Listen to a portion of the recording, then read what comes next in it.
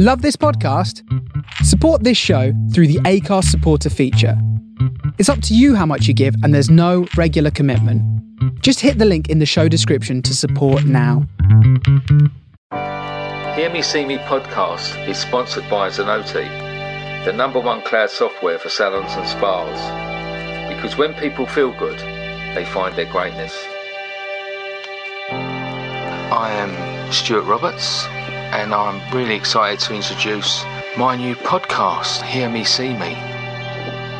It's just over 5 years ago, I did something that changed my life. What it did, more than I could have ever realised, it helped me. I have met some absolutely amazing people. Some of the people that work in some of these places, many of them are volunteers, but some of them, it is their job. I had this idea after being inspired by a guy in America I'd seen cutting hair on the streets and seeing the difference it made to the guys who were there. This is more than a job, this is a calling. Hello, this is Stuart from Hear Me See Me podcast, and I've got a guest on today who's very well known in the hairdressing world. And we're also going to chat about a wonderful project he's bringing about at the moment, and we're going to have a chat about a bit about that at the end. But we're going to start off with, his hairdressing life. Today I'm talking to Luke Hutchison. How are you, sir? I'm all right. We're a couple of days away from opening, so I'm slightly, for some bizarre reason, got a lot of nervous energy running through me. Yeah, it's like going over the top in the First World War, isn't it? You're ready, yeah. All quiet, and then it's like that whistle goes and off we go. A bunch of hairdressers going over the top. Yeah. Not like hairdressers to be over the top, is it? Yeah, all melodramatic. Yeah. Or anxious. All the things that's wrong. A lot of people know about you, Luke, and but for anyone who doesn't know your story and the family you come from and all of that stuff, take me back to when you was young, because I saw on your website that you started at sort of roughly about the age of 4. So you had no choice, did you? You was going to be hairdresser no matter what. Yeah. I mean, I think I knew that, but I think my dad did like a lot of things to stop me, or not necessarily stop me, but really make sure I really want. That's really what I wanted to do. It's funny because I was listening to. I thought we were going to talk about this because I was listening to some of the other podcasts today, and I kind of feel like I was always in awe of my dad. He was like, growing up, he was my best mate. I mean, he still is. He's still my best mate, and we've always had that kind of relationship, which is, I'm really lucky. But he always tells this story, whenever we go anywhere, it's so embarrassing. It's like, I used to take Luke to the salon when he was 4 and he used to ask where this was going and that was going. And then I took my daughter somewhere the other day and she was going, where's that? And where's that going? And I was like, oh my God, she's 3, right? And I was like, God, that must have been me. So I just always loved it. I loved the vibe. I loved the atmosphere. I loved the people. And my dad had salons so I grew up in the 80s, which was like an amazing. Yeah, I remember it. I think I was kind of an odd child because I wasn't really into like football, and I loved going to the salon, like, really young. It was a bit strange, I suppose. Not strange, but like, I wasn't playing with, toys. I just wanted to go to the salon. And I just loved it. I loved everything about it. And he had a salon on King's Road and it was full of punks. And so I got really exposed to all those kind of like, pop cultures and rods and mocha. Rods and mockers. Mods and rockers, and I just saw. And then he had a salon in Sloane Street. It was really like glamorous and shishi, and so I saw it was very like society and big hair, and and so I just saw a lot, and I loved it, and I always wanted to do it, and he was always just kind of like trying to just put obstacles in my way, because I think he was just trying to test it. Was I doing it just because I wanted to hang out with him and be with him and I was looking up to him, or did I really want to do it? So I had a few other jobs on the way. I was a milkman for a while. Was you? Yeah. And, I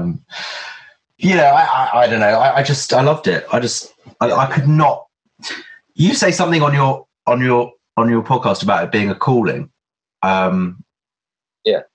And I think that's it's part of you, isn't it? It's part of. It's quite unique, isn't it? That's the unique thing about our industry.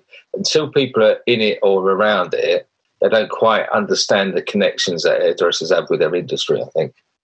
Yeah, it's part of you. It's not a job. I don't even know if it's a career. It's just part of my being. It's part of my...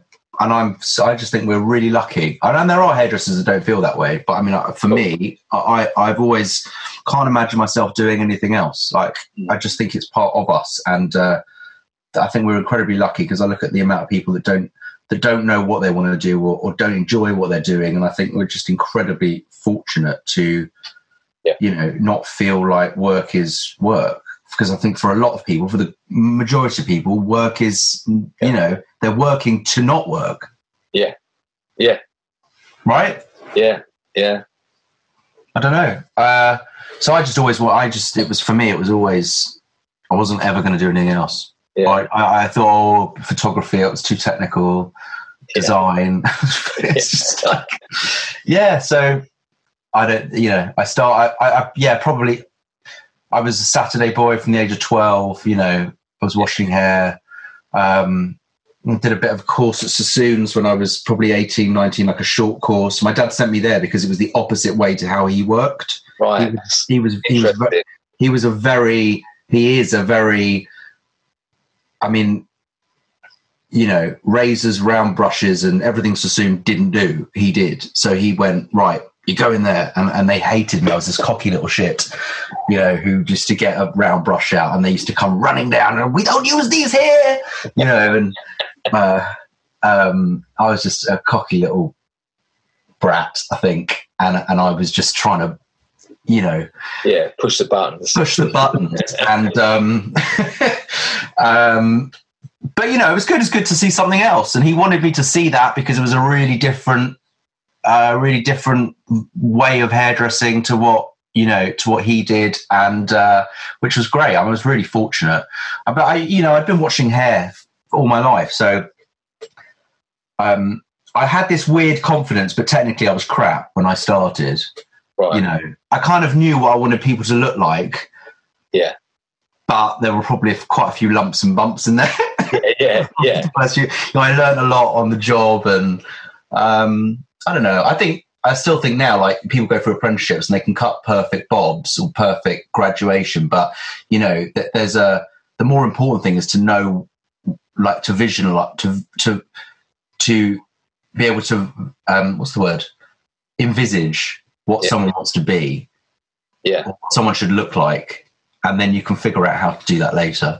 I remember Guido said that to me. He said, I don't think about how to do things. I just think about what I want them to look like. And then I don't care. I'll get anyone in to help me realize that result. Yeah. It's like, set your goal and work backwards. Yeah. It's that I really get that. Because it's, if you begin with the how, you often don't get past that. Yeah. Why you can't do it. I think the industry is split in that sense. There's a lot of people that are very, very obsessed about the detail, about the technique, about the how, but not that bothered about the result. And then there's other people that are obsessed with the result, and then will think about the how after. Yeah. And I see that with a lot of educators. There's a lot of precision and technique, which is kind of almost overtakes the result. I've always not really been interested in the how, but more interested in the what, in the final look. That's probably why I was technically not very good for at the beginning, but you learn, right? There was something quite a few years ago. I came across something that was in Asia, and there's this thing of, like, education, particularly with a creative art, of consistency. So it's like, we want that creative flair. We want to be out. We want a look, but we want to make sure that that's repeated time after time. And this I think it was one obviously in Asia. It was one of these massive places, colleges, but they got it almost like robotic. So they were all like they came in like you could pick one of any like 50 heads that had been cut, and you wouldn't find a different hair. Yeah, them, and you thought at that time I was thinking, wow, that consistency is amazing. Yeah, and almost there's no soul. No, that's becoming an Amazon product, literally. But it's kind of watch copy, and it's a skill. But you're right. It's the soul's not there. The feeling and the character, kind of is missing somehow. I think it was a great move on your dad's part to send you to Sassoons, because I think once you then, it's that whole thing of learning to drive, isn't it? You need to know the rules. You need to learn how. You need to drive until you pass the test. Then you learn how to drive after. Yeah. But you've got to have them foundations, them fundamentals, and yeah. It was I mean, I was just young and cocky, and I just didn't. I didn't have much patience, and I think that kind of part of hairdressing is you've got to be patient. Like you've got to, Yeah, I look at like hairdressers like Christian, the American, and it's freehand, and it's it's just such a feel, and that's what I still kind of go back to that. Like I'm more in that world even today. It's the way that I cut hair like that, but I question myself sometimes. Is it because I love the free flowing and the end result, or am I lazy? So I always self-doubt, because I think, are you just being lazy? Are you know what I mean? It's weird. Because I went on the floor probably when I was about 18, 19. Right. And it was, for me, I was so insecure because, first of all, I was the boss's son, right? Which is tough. It's actually not, everyone sat there thinking, it's easy. It's easy for him, right? Yeah. But actually, what you've got is, everyone judging you behind you, or it certainly felt like that, I remember I bumped into a stylist once in the salon. I was out in Soho. I was feeling about 19. And this guy said he was off his face, and he just went, "You can't cut a straight line." And it ruined me for years because it was always in your head, and it's that thing of like, because you get indoctrinated, especially when you've been through that kind of education, that like everything has to be perfect, right? But actually, I mean, the way I cut hair now is so the opposite of that. Like I celebrate imperfections, and I've learned 20 years later the confidence about that. I don't think it is laziness, but I think it's weird, the indoctrination. I think that a lot of education is almost like brainwashing because, once you in that, you can't quite get out of that way of thinking. Yeah. It's that sabotage. It's that sort of, because I know it's how I like to do it. I've been doing it a long time, so I've got the feel of hair, and I know how it grows. I can look at it straight away and know how it's sitting, and so I've got all that confidence. But as you say, it's that self-doubt, that little niggling thing of, like, are you breaking the rules there? Because I was trained the late 70s, but then just coming into, I was speaking to somebody the other day about it. I was at the end of setting, but the beginning of cutting. Okay. So it was great to have those foundations of setting, and I think you really learned how to manipulate hair, and how it reacted. But then I had my actual boss was a very precise cutter, so he was giving me all this. I wanted to do all this, and that's quite an interesting time, really, isn't it? Because it was a fascinating time, yeah. Because you probably got the best of both. Yeah, I think. Whereas, in the 80s, it was so much about geometry to some degree, wasn't it? It was like back to those Sassoon shapes again, really. Yeah. Or masses of volume. Masses of big header. Yeah, I mean that we must have been like solely responsible for the hole in the ozone layer. I know I had a salon in Stanford-le-Hope, and I know there was a big hole in the ozone layer above my salon in Stanford-le-Hope, because it was before they took all the CFCs out. And all the stuff. And you think, God, I used to, it was like I wouldn't just have one can of hairspray. I'd have like a little group of crack cans on there, in case I run out. It was amazing. Yeah. Yeah, God, it was a great time to learn. Yeah. So you hit the floor at 18. Where did it go after that? So I was kind of on the floor at 18. I was, and then I really wanted to get into session. So at that time, so that was probably 1999, just 98, 99. Yeah. And I had this niggle in me that salons at that time, they weren't kind of considered cool. They were kind of,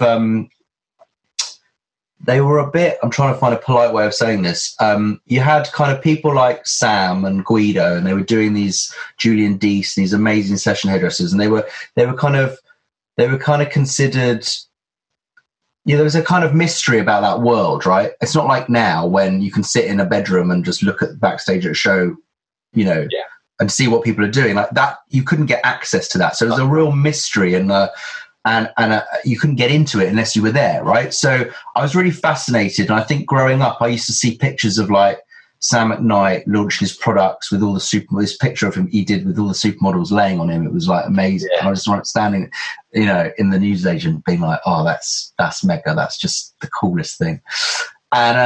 And just all those guys that were working with the supers at that time, I was really, and then you had salons and so there was this disconnect between the two. And for me, I was like, why is it so disconnected? It was, and we were also entering this time of like grunge where like, it wasn't really about haircuts. It wasn't really about hair. It was kind of about making hair look bad, or, like hairdressers hadn't been there. So it was this weird moment, and salons I felt a bit, I'm trying to use the words that aren't like derogatory, but there was just this, they just weren't kind of looked up to in the media, I suppose. I remember seeing Sam McKnight on Ab Fab, or there was the clothes show at the time, and you'd never kind of get salon people involved. And for my dad, that was really weird, because when he started, there was no session industry. So people would phone the salon up and say, oh, can you come and do a shoot for Vogue? It was one industry, and then it split. When I came in, you just had these two industries, and salons were a bit out of flavor. And so my mission was like, we've got to make the salon cool again. I know it sounds really knobby, but like, no, but it was like, come on. But you just kind of get it, what's the word, like looked up to again, like from a media point of view, like, I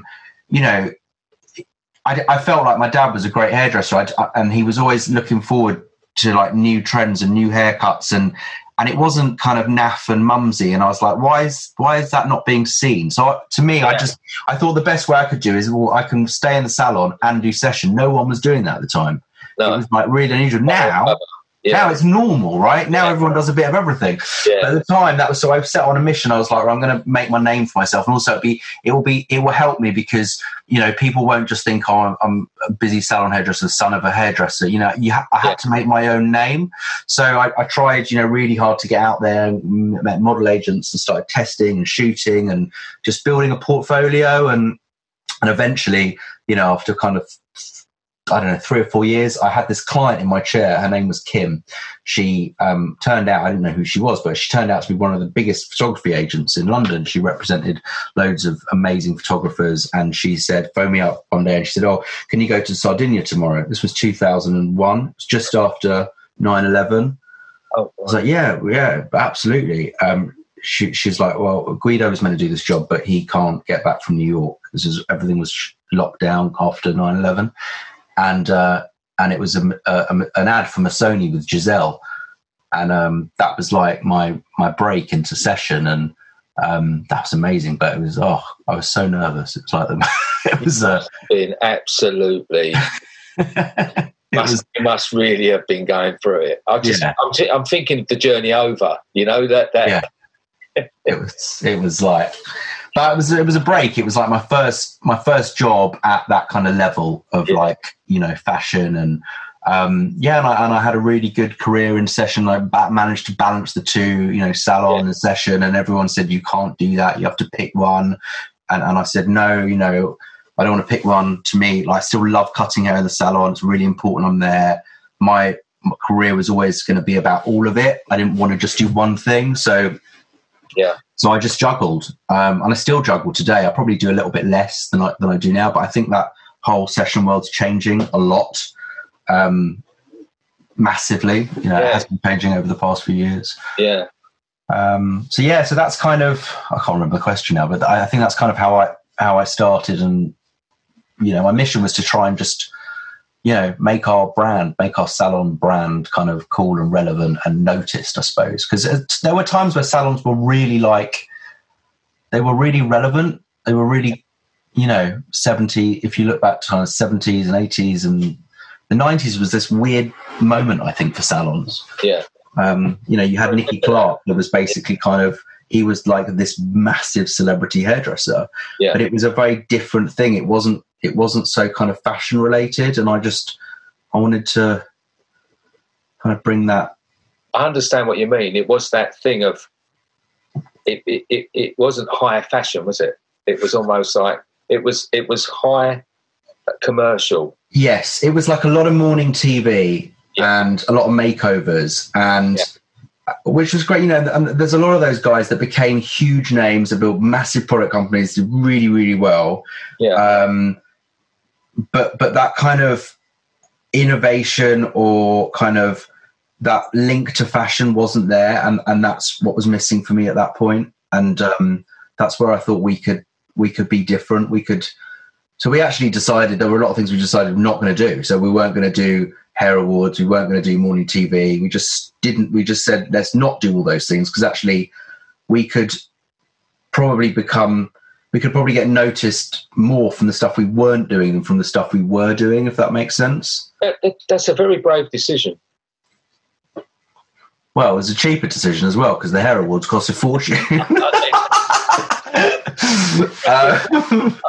I remember because it was the late 80s, or I opened my salon in 88, and then so around that time in the early 90s, L'Oreal were doing this thing where you could go up to the centre and they'd have a day with.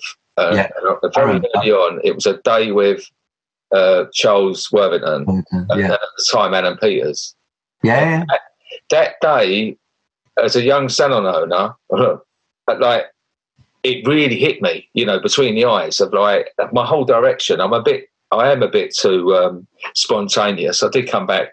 I've driven my sister mad over the years. I sort of came back, and the next day I said, right, we're doubling our prices, which isn't really the thing you do. You do gradually increase the service and do it like that. But I went, no, I've seen what we're going to be. We're going to be Charles Worthington in Essex, and we're going to do this, and we're going to get little trays for our coffee. We're going to do all of this stuff, you know.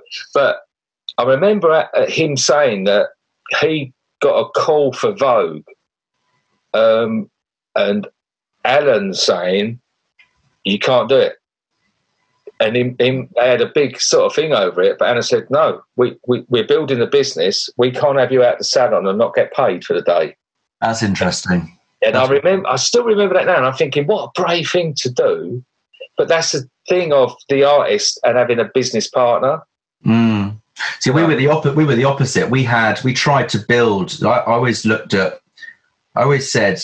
of looked at like Bumble in New York. They were like, at the time, like that's all I looked up to, and I looked up to John Frieda as well. And I said, I kind of feel like we're somewhere in between the two, or we should be somewhere in between the two. We're kind of highbrow like John Frieda, but we're cool and relevant like Bumble, right? And that was always kind of where I was trying to get to.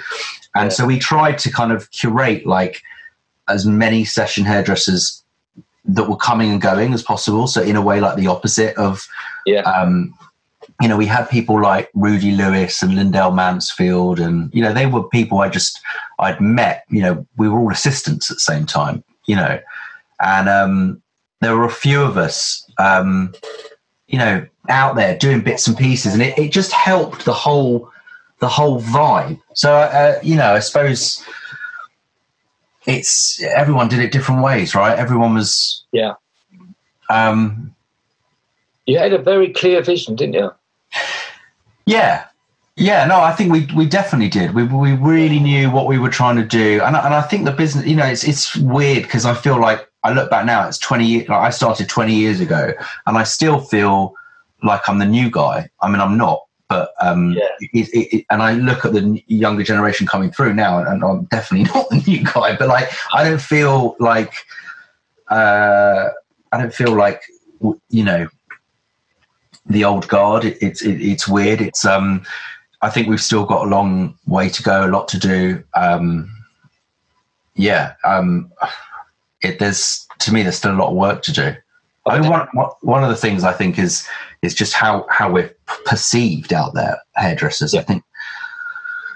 I think like as I'm getting a bit older, I'm starting to look at things like that, as like how the perception of hairdressing is still not what it should be. In fact, I was working with a makeup artist called Lisa Eldridge a couple of days ago. Yeah. And she's just done this. She's done this TV program, comes out next Tuesday. I didn't mean for this to be a plug, and I actually can't even remember the name of it, but it comes out next Tuesday on BBC Two, and it's about the history of makeup. And she did all this. She's gone back to kind of the 1700s, the 1800s. It's like really amazing. And she said, then if you were a hairdresser, you were one of the most respected industries, right? Yeah. You know, they were, and I just kind of think, what happened? Yeah. You know, it's bonk. I'm actually going to phone her and talk to her about it, because I think there's maybe some learning. You know, it was really, really, really respected. Yeah, I think. Well, there was a time when you had to pay to be an apprentice. Yeah. There was a time when it was very difficult to get into, and then as time goes on, it became easier and easier. You know, do you think in your career have you seen it, like the perception change for better, for worse? When I started was 1978. Now there weren't many men doing it. Like I got stick. I got stick for just being the son of a hairdresser. Well, I got stick off my dad. He was ashamed. He was like, I said to him, like, he was a real man's man, you know, and I said to him, I'm going to be a hairdresser, Dad. And he went, oh, what am I going to tell the blokes at work? And then I've said this many times, he spent about 3 years calling me a barber, Daddy and all that. But the thing at the time was, any perception of hairdressers on TV or the media were the... I'm going back to the late 70s, but it was the mincing, you know, Gervais the hairdresser and all these things. And it then got a point where it did the clothes show like that. It became really cool to be a hairdresser. There was that resurgence. I tell you, one of my heroes was Simon Forbes' Antenna. Yeah. Like that time, like it became so cool to be a hairdresser again. Mm. But I feel where we've really then relapsed is the Groupon culture. Mm-hmm. When we were in trouble on the high street, we all jumped. You know, I didn't personally, but the industry jumped on the Groupon culture, on the discount culture, the discount Groupon culture that ravaged our esteem because. We turned a valued service into a commodity. Yeah. And your special relationship with your customers, like in my little area, my coffees on the trains, once they started doing the Groupon culture, said, Stu, like, I'm having a cut and colour, but they've got colour. I've got Groupon on the colour down there. When they realised that some of the other places, they've got nice little trays or they've got a Kit Kat and, they do a head massage and and it all became, the mystery left. because it all became, let's shop. I go from there to there to there. Transient clients. So the most loyal clients are transient clients, you know. And then there's on top of that, there's that thing of not respecting your own time. Mm. You know, like putting a value on your own time. So by discounting, you're saying almost become its own worst enemy in a way. Yeah. Sorry, I went into one there. But no. I think you're 1,000% right, because I think it's like a vicious circle. It's like, in fact, one of our team, I saw the other day, she put something out on Instagram. She said, she was asking her clients, you know, what do you expect to pay if I come to your house as opposed to come to a salon? Yeah. And she got all these answers back saying, you know, less, you know, if you come to a salon. She's, why, you know? And people said, well, you know, I don't think it's going to be as good, and And it's really interesting, the values that people place on a haircut. And it's bizarre because actually, through lockdown, you've seen it's one of the things that people have missed the most, right? Yeah. And in a way, I kind of think that when we're insecure or nervous as hairdressers, it's the easiest thing to do is to kind of discount ourselves or devalue ourselves, put a lower price on it. Much harder. It takes much more confidence to put your prices up. You know, the amount of chats I've had with hairdressers, us over the years, saying, you know, go on, do it. You can do it. You're great. You're worth it. You know. And they, I don't know, you know, like, no, go for it. And then 6 months later, they've gone, God, that really was worth it. Like, you know, it's really about confidence, isn't it? You know, lifting people's confidence and realizing, like, showing them what they're worth. But the more, as you're right, the more we discount, the more devalued the industry becomes. Yeah. And if you equate it, I'm not taking away from car mechanics, but if you equate it, you know, like an hourly rate. Totally. The hourly rate you'll pay if you stick your Ford into a Ford garage, the hourly rate they charge you for some kid who's just come out of their, you know, training or still in their training to service your car is astronomical compared to, you know. So you must. That's why I've always liked the tier system. Some people don't. I like the tier system because it's relevant to experience. Yeah, I agree. Yeah, absolutely. But I think we've got a lot of work to do. I think the industry's got a lot of work to do to change the perception of how we're seen. I think there's still it's such an incredible industry, and it's so rewarding, and I think in a way maybe the lockdowns have helped people see us in a different way. You know, there's been a newfound respect. Yeah, I think it's the absence makes the heart grow fonder, and they've grown very fond of us. But people are fickle because we saw that in the first lockdown. Because I'm only, you know, I love to be positive, but sometimes I have to be realistic. And I really thought they're going to really appreciate us after this, that first 3 or 4 months. And then I started to see, because I watch a lot online. I watch a lot of the Facebook groups and all of the things to see the general view of things. And then I started to see, not sure about charging a bit extra for PPE, and I'm not sure about this. People are complaining for the extra £2. You know, and you can't help but think, well, that was short-lived, wasn't it? It was like, I can't wait to get back to my hairdresser. I've got to pay an extra couple of quid, you know. And hairdressing salon suffered because you was having to separate, space out time, you know, 40% less turnover on the site, you know, and people would complain about a couple of quid surcharge, or, you know, and I think, and there's another aspect to it as well, where sometimes hairdressers, I mean, I love the industry, I love hairdressers, but we can shoot ourselves in the foot. Whereas, you know, by what we do on social media, that's a great, like, Achilles heel, I think, of ours, is because I want to be taken seriously, I want to be professional, and some of the stuff that people put out, like what? Well, you know, like it's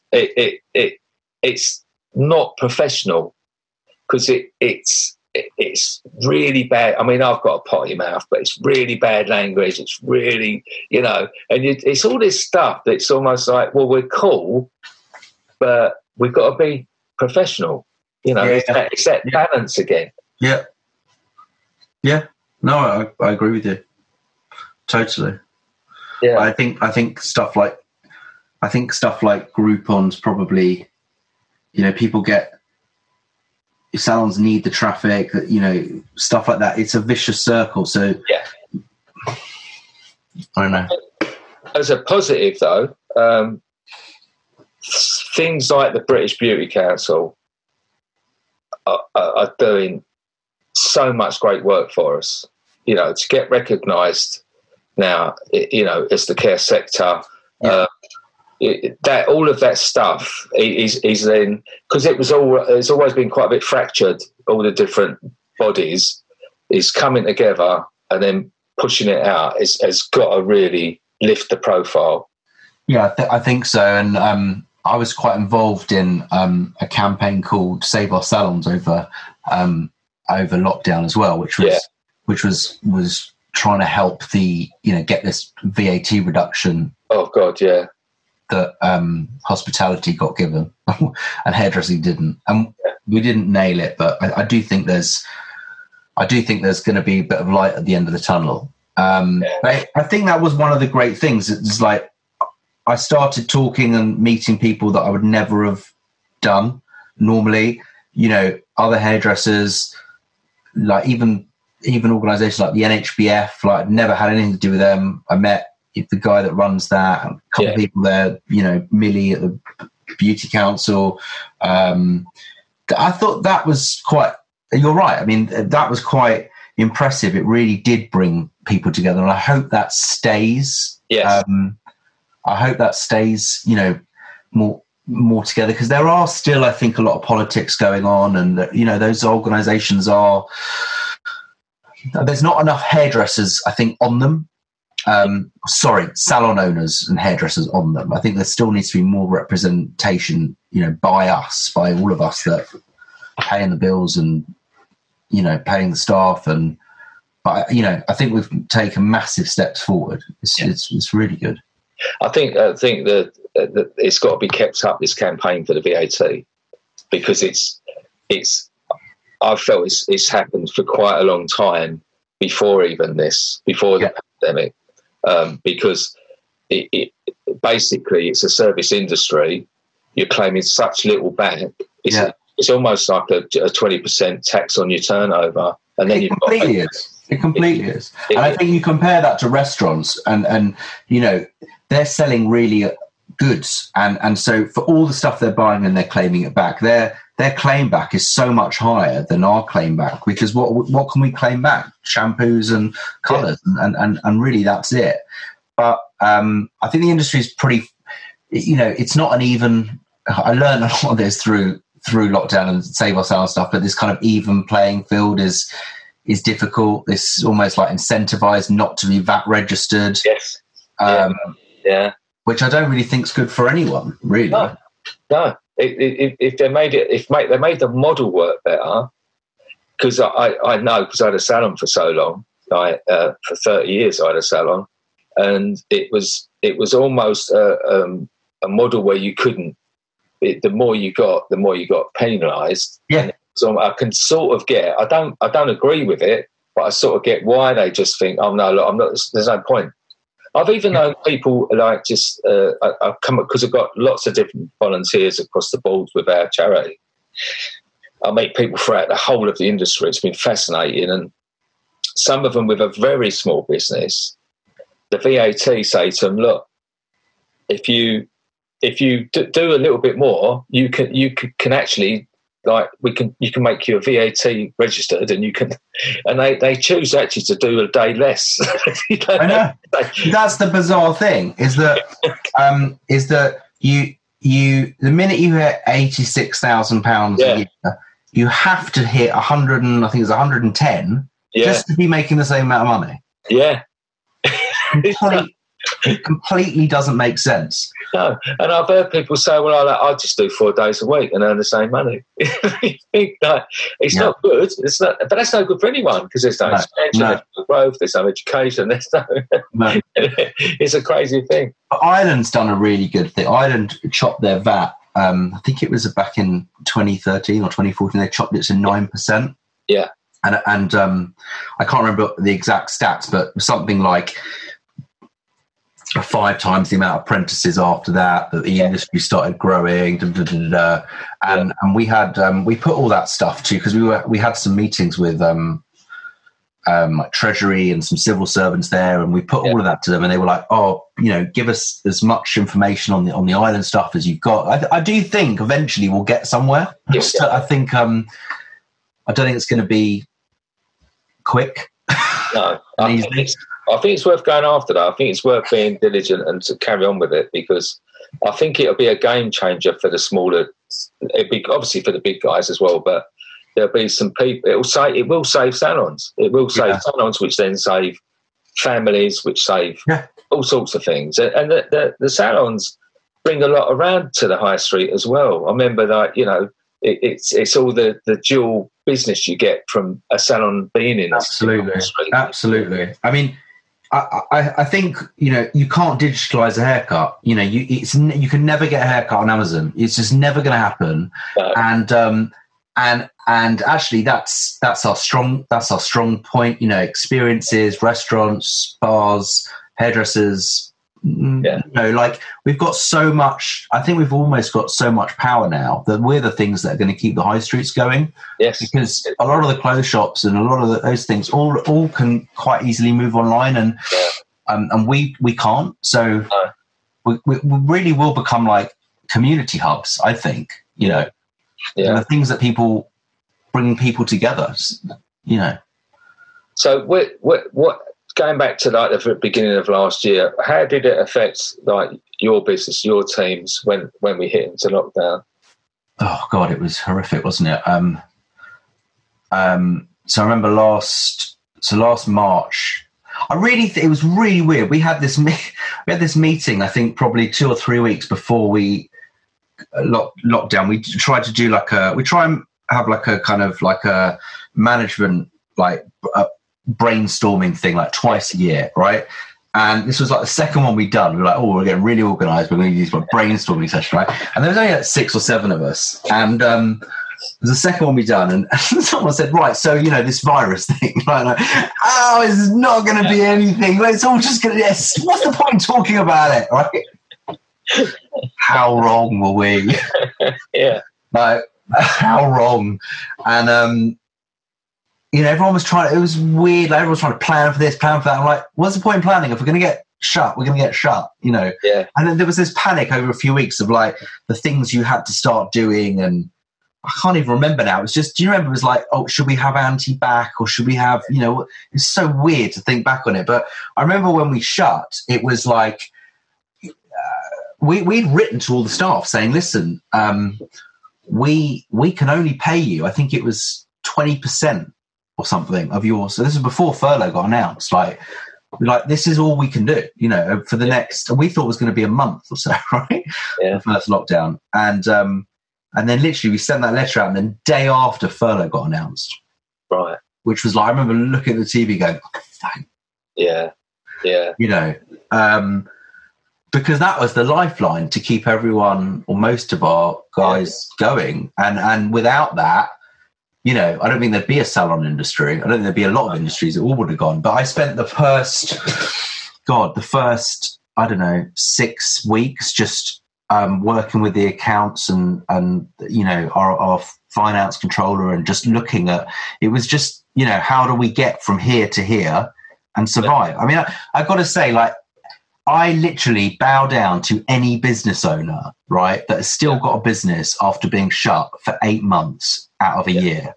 Yeah. It is, and God, like, yes, I know it's sad that there are salons that have failed and won't come back, but there are also a lot that will come back. And I think that is just, that's amazing. I think everyone should just pat themselves on the back. Yes, we all have got a lot more debt. Yes, it's not easy. Yes, it's going to be tough, but like just to survive it, I think is, it's incredible.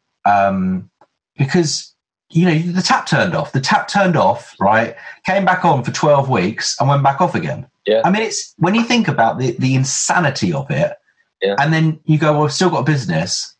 That's unbelievable. Yeah. Isn't it? It's incredible for people's, the tenacity of the hairdresser. Never. Yeah, and then, we're saying about how it's perceived. Well, look at it as a strong, survivable structure. Absolutely. Yeah. And Catherine from Creative Head, she did this really good report, and something like 80% of salon owners are females under the age of, I can't remember exactly what it was, but like a lot of women salon owners. It's amazing. Like when you look at like who these people are that make up our industry, make up salons. I just think, April the 12th? We're in a few days time. Just to get to that point to reopen, I think everyone that reopens should just be so proud of themselves. I really, really, really think that. I think it's just, and it has not been easy. Every salon owner that comes out of this on April 12th will have an enormous amount of debt that they didn't have going in, but they've survived. Yeah. And they should really feel proud. I really, really think that. I think it's like a massive, if you said to someone like, right, you're going to be shut for 8 months, I don't think anyone would think, and I know we've had help, I know there's been furlough and there's not been enough help, and there's been people fall through the cracks and all the rest of it. Yeah. But I do think that, the industry should feel proud of itself. I thoroughly agree. And leads me perfectly to who else we should be proud of is our wonderful NHS. Yeah, absolutely. Yeah. Tell me about your campaign.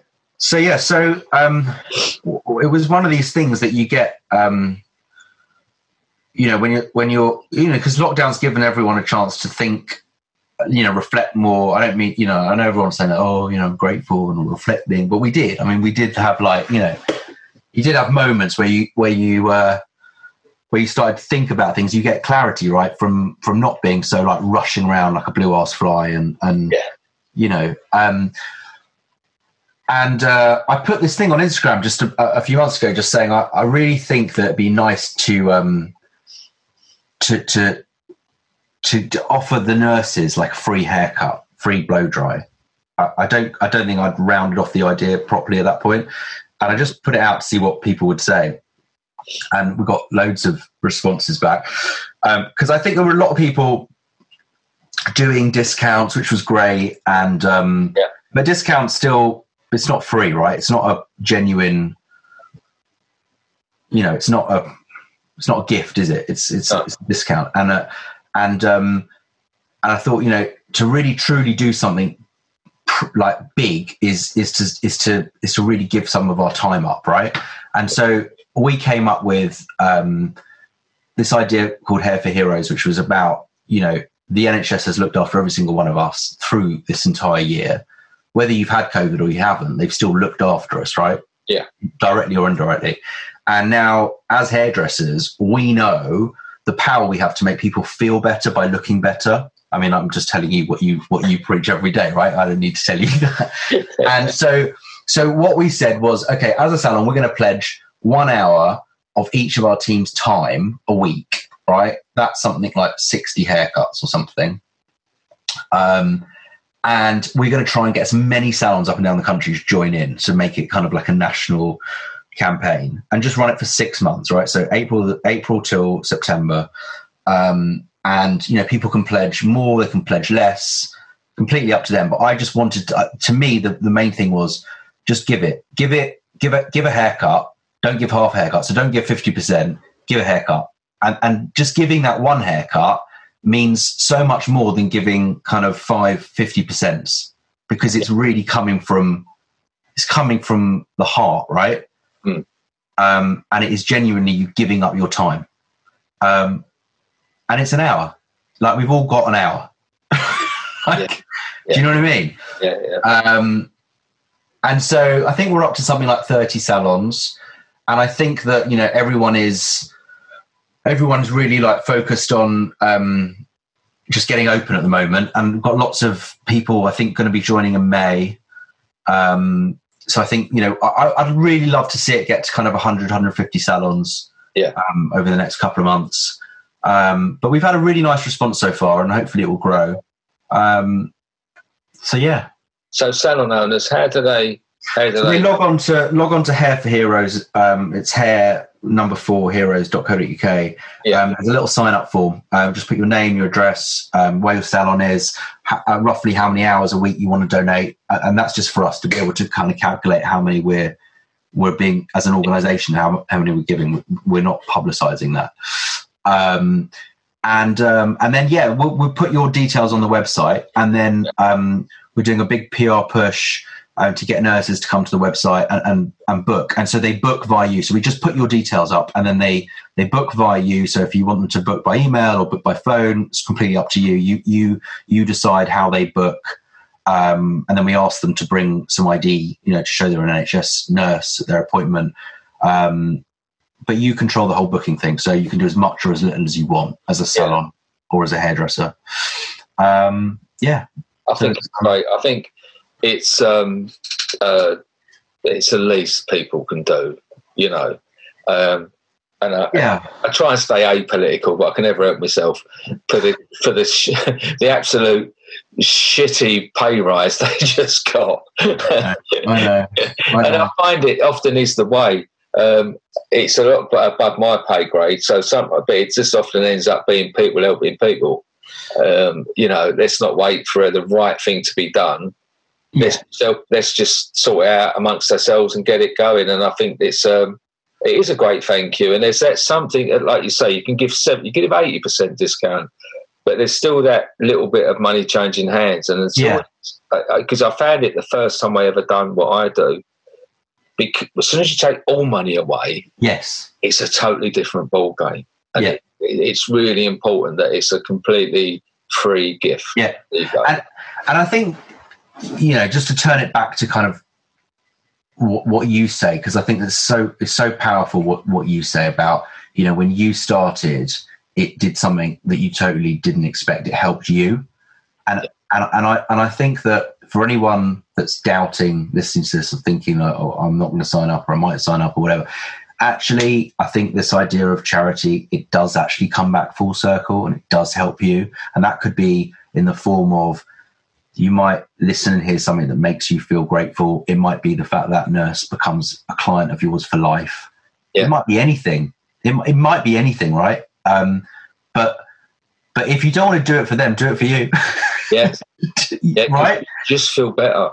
This is what it does all the time. People often say to me, "Oh, you're such a nice bloke." I go, really not. And also, I get so much from it. I know because of how much I've missed it. I'm counting the days. Wednesday morning, early, I'll be at Whitechapel Mission, and I can't wait. I can't wait to see them. When was the last time you did it? Just before Christmas, because we just couldn't. We couldn't do it. Yeah. I tried a few different ways of doing it. I was conflicted as well, because I thought sort of like my loyalty to the industry was that if everyone can't be doing it, I helped in other ways. I delivered a van full of soap. I've got quite a lot of team leaders who helped at food banks. We did something, but we thought we've got to keep the tools down. Yeah. Sort of solidarity with the industry, But we're back. We're reopening about 15 in the first 2 weeks. So we've got a long way to go. But it's like the salons, like haircuts for homeless, like the salons, Hair for Heroes. The rest of this year, what we're doing, we're restocking, rebuilding, re-supporting our existing stuff, and then we'll move forward. Yeah. And I'm sure, please God, like next year, we can really start pushing again, Yeah. Yeah, absolutely. For all of us, right? Yeah. Well, look, it's been amazing. I really enjoyed our chat. I'm sorry I went off on one a couple of times, but you brought up a couple of things that are really, really important to me.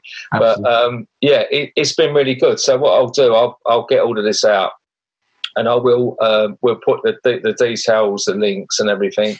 Cool. And I encourage all salons to get on board with this. Thank you. A great idea, a great movement, and it's 6 months, so it's not going to last forever. Yeah, but I want you to come and join me at one day. Come in. You're going to come. You can't get out of it now. All right. Cheers, pal. Thank you. Thanks so much. Just over 5 years ago, I did something that changed my life. What it did, more than I could have ever realised, it helped me. I have met some absolutely amazing people, some of the people that work in some of these places. Many of them are volunteers, but some of them, it is their job. This is more than a job, this is a calling.